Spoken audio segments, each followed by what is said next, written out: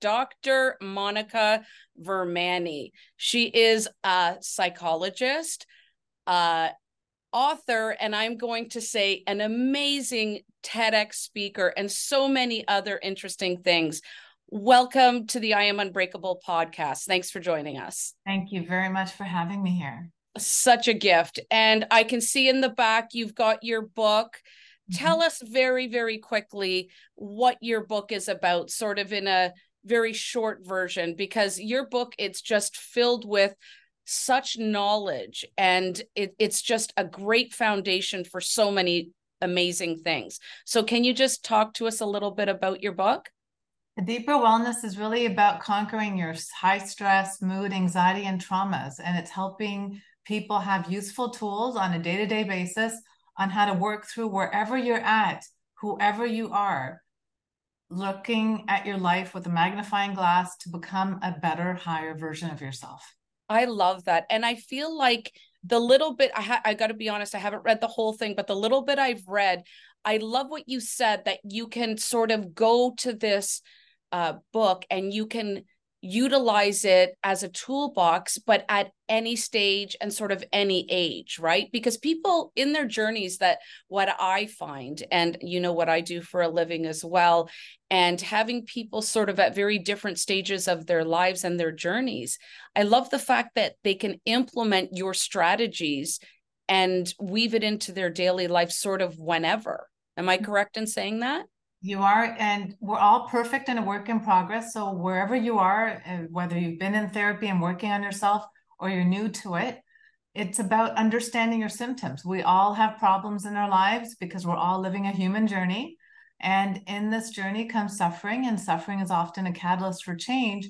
But some of our symptoms can be problematic, like physiological symptoms of mood, anxiety, or trauma that bubble up in our life, negative thoughts that make us feel paralyzed. Everything that's ever been created in life started with a thought, and good or bad, our thoughts shape us. And many times when we're in a spiral of anxiety, high stress, anxiety related to traumas and depression, we start having negative thoughts plague in. We start having anxious loops of thoughts. And we also have maladaptive behaviors that sometimes we do: avoidance, denial, procrastination, alcohol, drugs, sometimes just things to take the edge off, like comfort food, or, suppressing our emotions and not dealing with the day-to-day stress that our body is trying really, really hard for you to heal and address.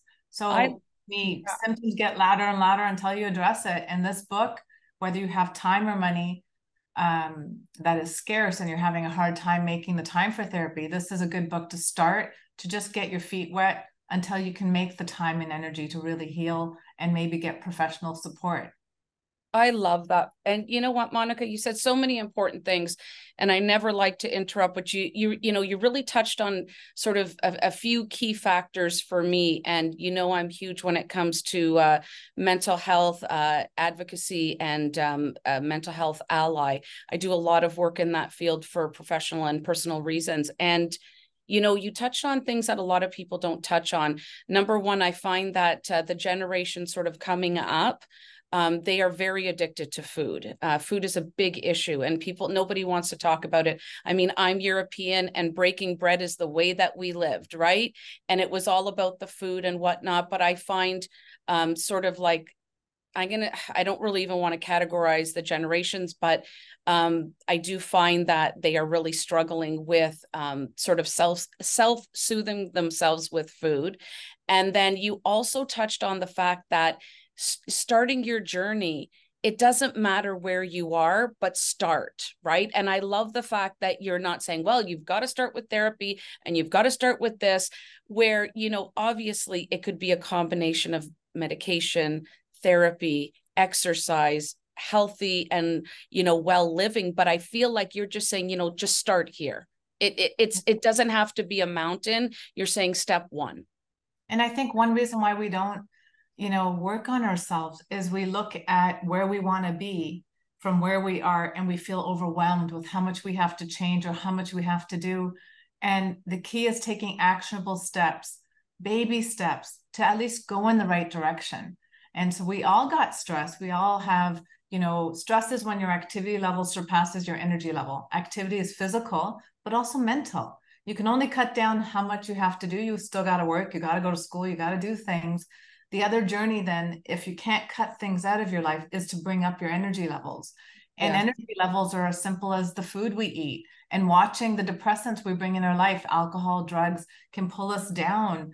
Comfort foods like heavy carbs and certain foods we crave pull us down with, weigh us Screen down. time, Like video games, screen time for the younger generation. They're constantly mesmerized in this state of hypnosis.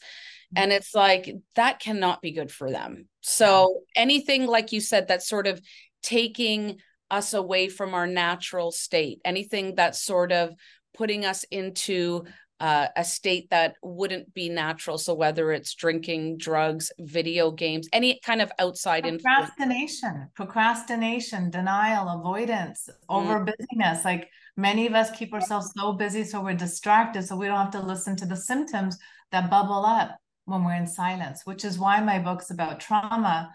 Many times when you're in silence and dead air time, things that bubble up to the surface are unfinished business, like emotional debris, things from the past that you haven't had time to process, or you've personalized experiences that really are not serving your highest and best. And it's about, reprogramming the narratives and the stories we tell ourselves that hold ourselves back. I love that. And, somebody throughout my wellness journey, and everybody has one, I can't remember who I was watching, but he was so incredibly informative by saying, as humans, there is suffering, there is struggle, but it's, what do you do with the struggle? What do you do with and when you're in the face of adversity? What do you do with that? Actually, my TED Talk is about, how do you look in the face of tragedy, and who are you in the face of tragedy? Because it's not easy. I mean, they always say that when things are good, you just kind of coast along, but there should never be big, huge drops. It's kind of hills and valleys, right? And I feel that just exactly what you're saying is that just deal with it. If you kind of sweep it under the rug, which I was brought up by a baby boomer, and that was essentially what we were told is, you're fine, you're good, don't worry about it. And under the rug it went. And then, 10, 20, 30 years down the road, you're still sort of dealing with the same thing, which is why I love your message so much. You're essentially saying, let's talk about it. Whatever it is, good, bad, indifferent, let's talk about it. Now, your TED Talk, we could have a whole podcast all on that, because I so resonate with everything you've said. I think I believe it's called Think About It, right? Mm-hmm. Now, what really stood out to me, and this is such an important message for young women of all ages and all stages, just when you were talking about the thoughts of self-doubt and judgment, is so important. And I'm going to ask you a personal question that I know hundreds and thousands of women struggle with. So when growing up, I was always told by counselors and schools, like, I just learned different. Back in the day, they didn't have IEPs, or they didn't identify if somebody was a visual learner, or however people learned. They just learned differently. But they didn't do that then. And they always told me, you're not smart enough, you're not good enough, you're not going to get good, you don't have the grades, go marry rich, have a few kids, you'll be fine, away you go, little girl. And that could have destroyed me. And that could have taken me into a life of addiction, a life that I don't have today. And now it affected me immensely, but it did the opposite for me. So those words fueled me. And I can't say that they never got me down, because I would be lying. Of course they affected you. But I only kind of allowed myself to stay in that, I call it, for me, not for anybody else, I allowed myself to have this little pity party and say, okay, that sucks. That wasn't nice. Not sure why they're saying that. That's not my belief. And I got out of it. And I used that rejection or those situations to fuel me. Many people don't, and many people can't. So I'm asking you, as the expert, what advice do you give your clients, or can you give our viewers that when they're told they're not good enough, they're not strong enough, and they start to believe the judgments they create on themselves. I'm going to fail. What if it doesn't work out? What is your secret, or what is your... When I look at children, it's such a beautiful thing. When you look at children, they look in the mirror, and I have a beautiful picture of my niece doing this. She's looking in the mirror in awe of herself. We're not judging fat, ugly, stupid, smart, not good enough, not capable. And so you look at this beautiful person looking at herself in awe in the mirror. And each and every one of us started that way. And then, you compare it to your sibling and you take, I'm not good enough, or you fail a math test and you feel like I'm not smart enough, or, you're struggling in school and you're like, I'm not going to be successful. We start holding on and personalizing experiences with negative labels. Life is a series of experiences until you, with your own mindset, your own blueprint, your own narratives, judge your experiences as either positive or negative. And so if you remove the judgment, life is just a series of experiences, and try again until you get to where you want to go. But many times when we have one negative experience, an isolated event is not a never-ending pattern, but we personalize it like it will be. And we get scared of uncertainty. We get scared of bad things repeating over and over. And our anxiety or fear is about self-doubt. I don't know if I could handle going through that again. That self-doubt is also a belief system and a thought. Make your faith bigger than your fear, I often say. And faith is believing in your skill set, that life only gives you what you can handle. I've worked with so many trauma patients that floor me and surprise me, and time again astonish me on how resilient and strong each and every one of us are. I've had patients read to me their story and say, if I read this in a book, I would have been like, I can't handle that. And here I am handling it. Each and every one of us doubt our own skill set, but doubt is a thought. And a lot of what we do in therapy is reconceptualize concepts our parents have given us, ancestral trauma, or immigrant parent scarcity stories. We take all these thoughts and fears and we hold on to them. And a little bit of our journey as an adult, which we started very pure, but our journey as an adult is to unpack and reframe and restructure and reconceptualize narratives and stories that don't work for your highest and best. I love that. And you know what? That is probably the best advice, or the best sort of and easiest way to frame something so incredibly complicated. And I also work with very, very traumatic situations, whether it's, senior abuse, elder abuse, the loss of a child, the kidnapping of a child custody, divorce, infidelity, you name it. And these people and clients have taught, I think, both you and I, such resiliency. And I almost look at my life and think, geez, like if they can come through this and still find, a way to put their feet on the ground every day and still be able to breathe and to function as an adult and be able to, encompass acceptance and forgiveness. And like you said, and change the narrative around what experience they have had. I think that is really the key. And I think that's such a gift, what you're giving people by giving that message. And what you said earlier, it's not just one route. It's not just the thoughts. You got to look at your state, your body, your mind, the energy in your space, the people you're with. It is a multitude of factors that make us stay in dysfunction and also uplift ourselves out of dysfunction.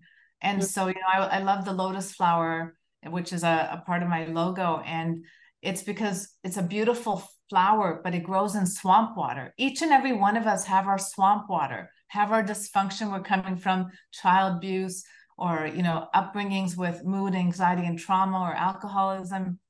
People all have stories of how where they came from sometimes tainted them or tainted their view of life. But each and every one of us have to learn to see the beauty amongst the chaos. Oh, I love that. And I think my tagline somewhere tatted on my body, on my arm, is the struggle is part of the story, but it's not your whole story. And I think your message about the lotus flower is very similar. Like, we get it. Everybody has stuff. Everybody has struggles. And my thing is, it is part of your story. Now, a lot of people will say, well, don't look backwards. It causes depression. That is true. Don't look forward because it causes anxiety. To live in the moment is so incredibly important, not always easy and not always possible. But I feel that sometimes looking backwards to see how far you've come, or to say, hey, I got through that, I'm going to get through this too. What did I do back then? Don't you think that's a healthy thing to look back? I love looking back to see how far I've grown. And to me, all suffering is a catalyst for change. So Yes. regardless of what we've gone through, don't get me wrong, I've, worked with brain and spinal cord injury patients who are paralyzed from the neck down and the hip down. People go through enormous suffering in life, but everybody is taught things. There's lessons behind everything, and we all foster a level of catalyst for change. We change our mindset, we remove judgment, we see our resilience and our strength, and sometimes we change life for our betterment or the loved ones around us. When you're in pain, you spill over onto others. When you're working on healing, there's also a ripple effect. And I find if you choose to stay stuck in the pain and suffering of the story, you sometimes don't see the growth and resilience and the lessons that also make you remarkable as a person. I love that. That is so brilliant.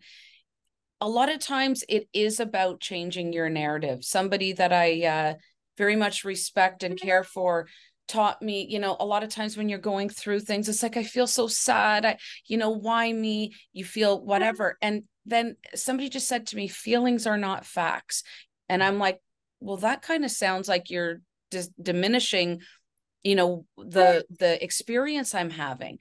And they're like, no, like, definitely feel how you need to for the moment, but feeling sad and feeling this and feeling certain things, feelings are not facts. Do you believe that? I think you're saying the same thing about thoughts. And I'm going to Thoughts. add to it Yeah. because I agree with you completely. Feelings are not facts. But the one thing I realize, when people suffer, we don't have compassion for our suffering. Instead, we do self scrutiny, judgment, criticism. We're hard on ourselves. And that's, I think, where the problem perpetuates. You got to look at, in your pain, are you personalizing it? Are you blame, shame, and guilting yourself?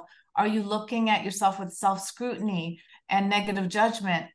Or are you looking at yourself with love and compassion? Correct and continue. How do I move forward? How do I grow from this? How do I forgive myself for things that I could have done better or I could have chosen better?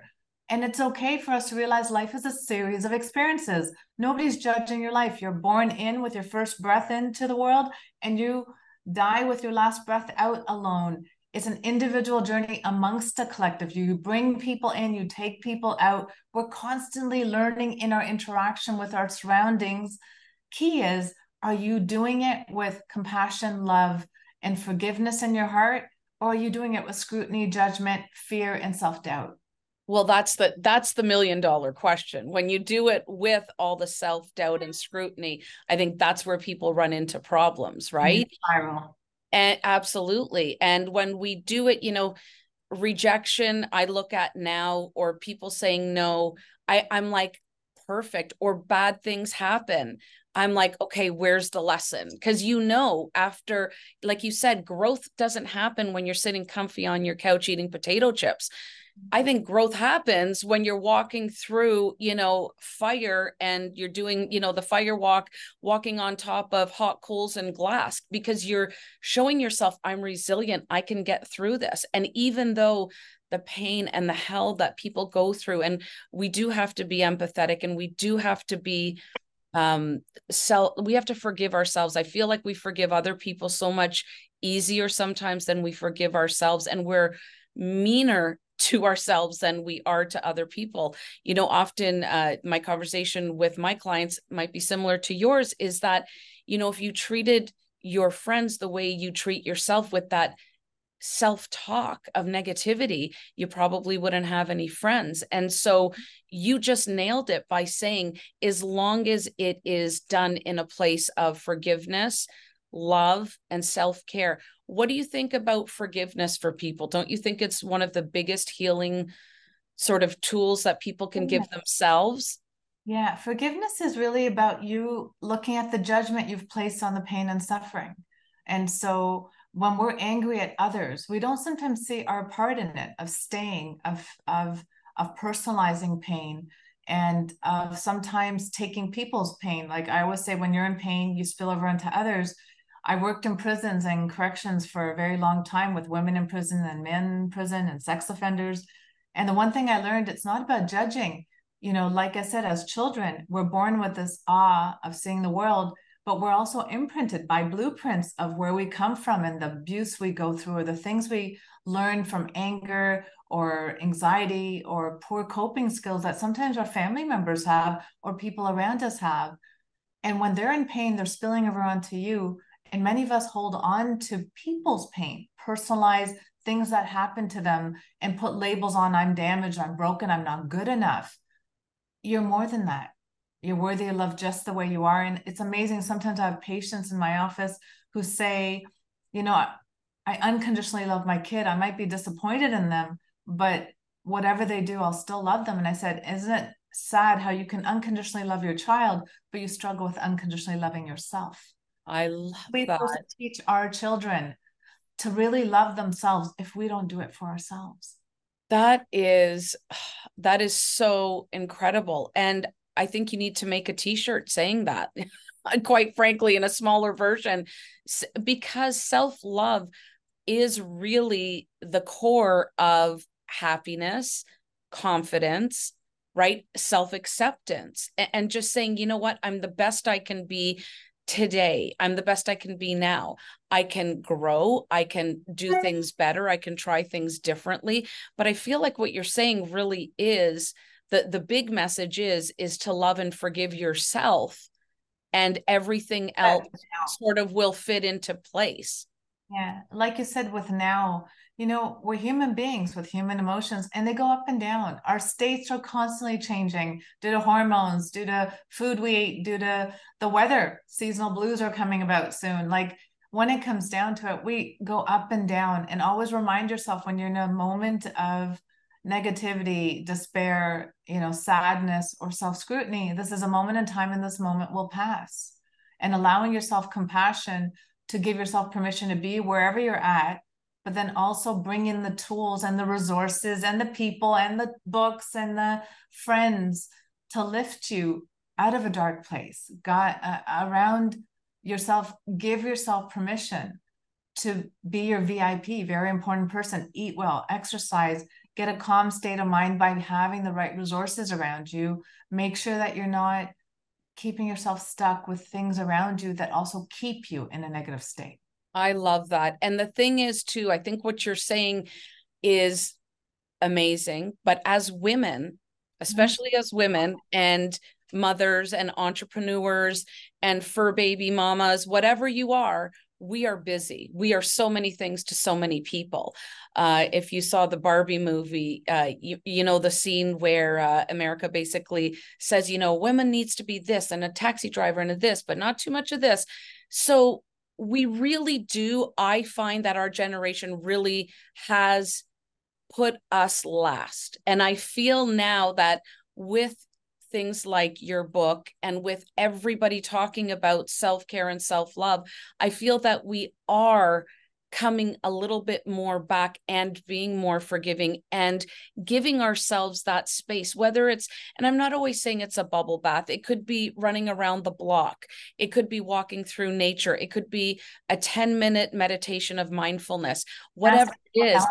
You're saying care for yourself, give yourself that permission and space to either get out of your mindset, because you and I could talk about it all day long, but don't tell me that you don't have moments, because I definitely do. I think we are all human. You said we're all perfect. I always say we're perfectly imperfect.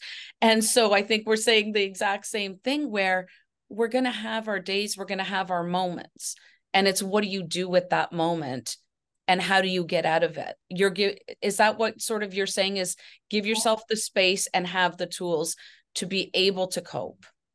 And have compassion for the days that you don't feel able to cope. And when it comes down to it, each and every one of us have to recognize that we're resilient, we're strong, we're capable. We just doubt ourselves. The literature does support and suggest women have a heavier load. And as much as we, become a little bit more egalitarian and step up and wearing the pants, whatever you want to call it, all we've done is added to our plate instead of asking for help and receiving. So one reason why there's more burnout rates is we're trying to do it all instead of, okay, I've taken on this new role of not only just being a nurturer, caregiver, family member, cooking, cleaning, managing things. I've also now added work and other pressures and wanting to succeed. It's okay to do it all, but it's okay to ask for help. It's okay to delegate. It's okay to cut corners and say, I always say a kept home is an unlived life. Give yourself permission to let things go and not always have to be perfect. That concept of perfection or needing to do it all or be it all many times does burn us out. And I think it doesn't, I think perfectionism, that's a whole nother podcast, which I'd love to do with you. I think it gives certain things, like if you're creative, it will give you really good line work, for example. But outside of your line work and your home and being an artist, it could really hurt you in your personal life and in other ways. So I think what you're saying is, balance. Everything is a balancing act, right? It's okay to have a little bit of this, but make sure that, you're throwing it off by lifting the scales and balancing them together. So it really is sort of a balancing and a juggling act. But I loved when you said about delegating, asking for help. I struggled with that for years. Your words of wisdom to me are worth their weight in gold, because I know that growing up, it was tough to sort of find somebody or find a resource or find, let's just say, even a female mentor that you could go to and you could look up to. And you are doing, aside from your amazing practice, you've got your book, you've got your TED Talk, and you have so many things going on. I guess my question to you is, do you self-care and do you consider yourself unbreakable? I definitely do. I think we all have our moments of feeling broken or moments of feeling weak. People will look at me, and I'm sure they're going to look at you in your many different amazing platforms that you speak on. And people are always like, oh my gosh, you're so strong. And I wish I was like you. And I just sit back and I let them talk. And then I say, do you know why you think that I'm unbreakable or why you think I'm so strong?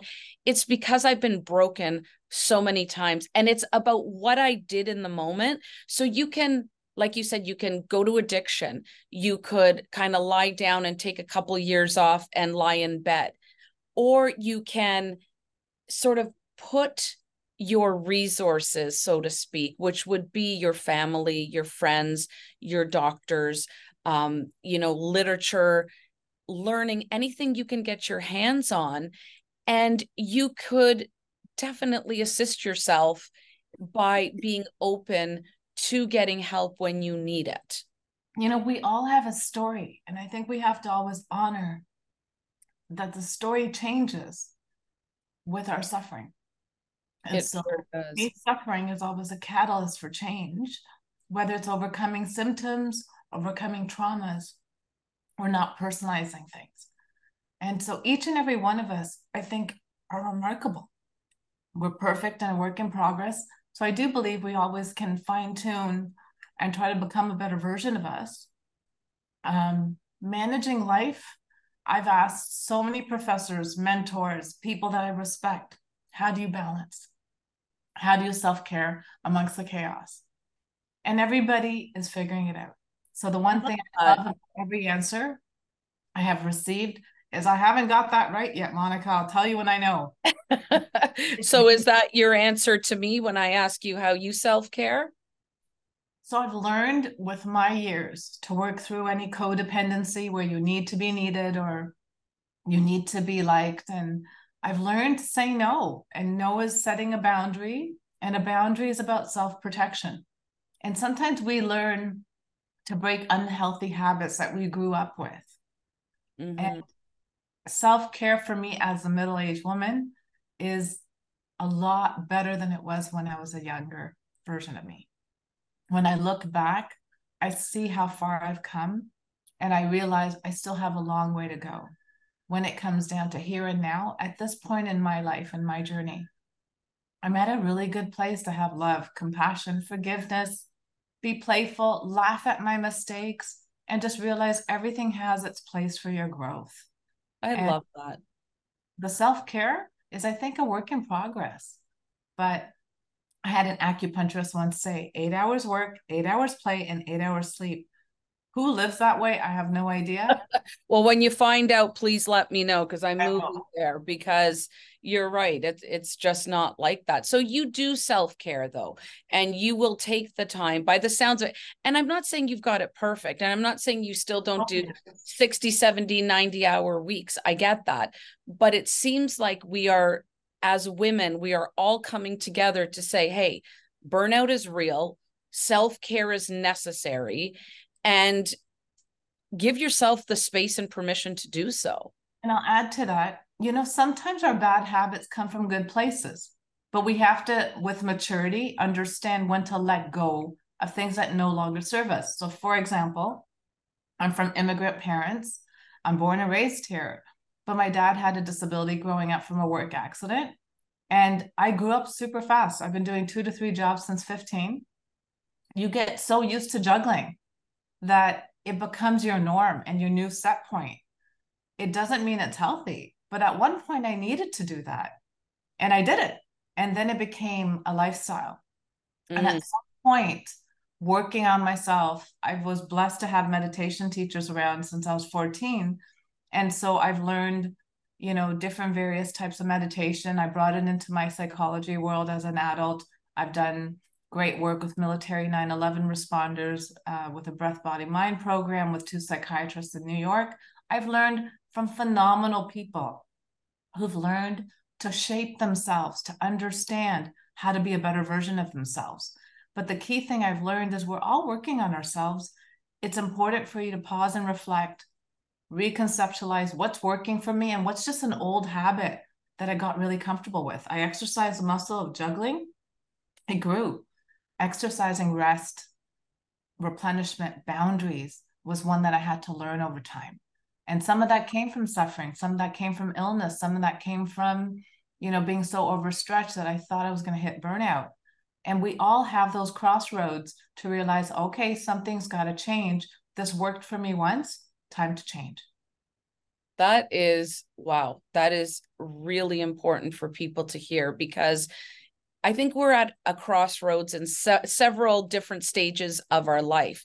And I think we, reflecting and, as I'm almost finished writing my book, I look at those crossroads and I think, geez, if I hadn't gone left and I had gone right, I haven't a clue how my life would be. Don't even really want to think about how my life would have turned out. But I love the fact that you bring it up in a way that people can visualize that they have a choice. And that's the neat thing about storytelling and about your life, is that you're the author, the actor, actress, the narrator, and you get to decide how the story plays out and how it ends. Now, I get sometimes experiences happen, I always say for us as opposed to us, but how you react is 100% within your control. And I think that that's sort of the message that you say as well throughout a lot of your teachings from what I've read. Yeah, and the reaction is also about the people you choose to bring into your space. Mentors, colleagues, asking for help, asking people how they did it. When I see somebody I judge as lesser than me, it shows how far I've grown. And when I see somebody that I judge as better than me, I realize I can acquire the skill and become it. But how are we going to know what people are going through if we don't ask and communicate? These podcasts are remarkable because we help each other realize what a human journey it is. And instead of being a human doer and doing it all alone, we can be a human being and connect with one another. That is such an awesome sort of closing statement. Dr. Monica Virmani, I cannot tell you how incredibly blessed and fortunate people are to be able to hear you, read what you have to say, listen to your TEDx. You've got so many things out there. We're obviously going to include all your socials in the description.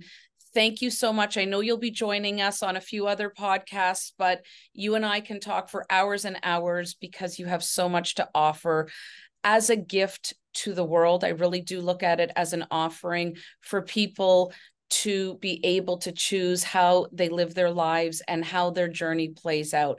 Thank you very much, and God bless. I look forward to speaking with you soon. Thank you.